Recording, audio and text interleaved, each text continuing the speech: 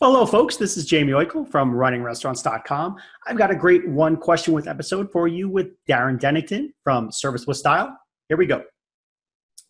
All right, Darren, you've got exactly 2 minutes, and I'm going to hit the clock, my man.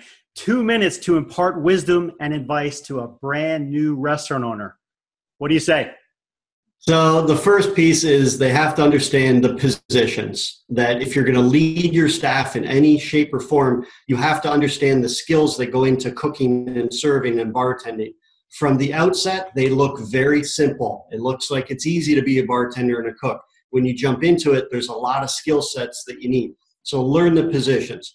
Number two, for owners, keep the focus. That owners can walk in and say, wow, look at the menu. It's all ratty and it's dirty and we need new menus.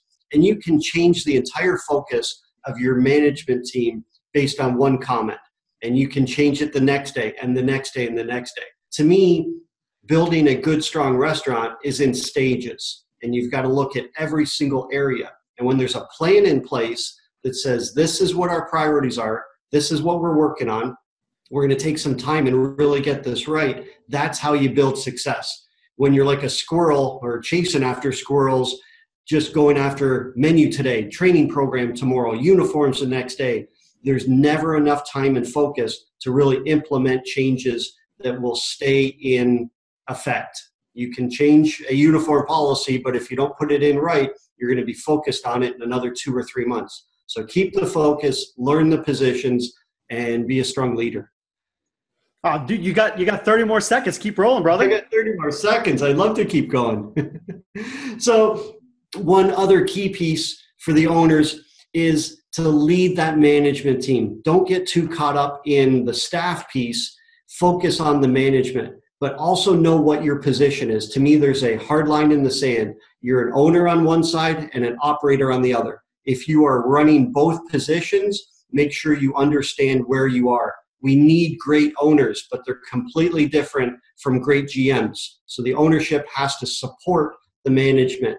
If you look at 4 areas of every restaurant, operations, marketing, financials, and staff leadership, if that ownership can pull 1 or 2 of those areas off the management, then you're giving a lot more opportunities for the management team to do their job well. So support your management team.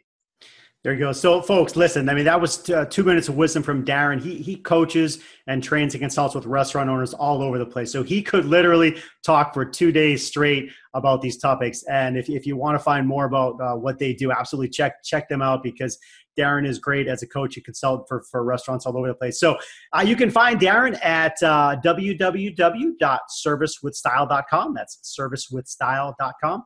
And for more great marketing, operations, people, and tech tips, please stay tuned to us at www.runningrestaurants.com. We'll see you next time.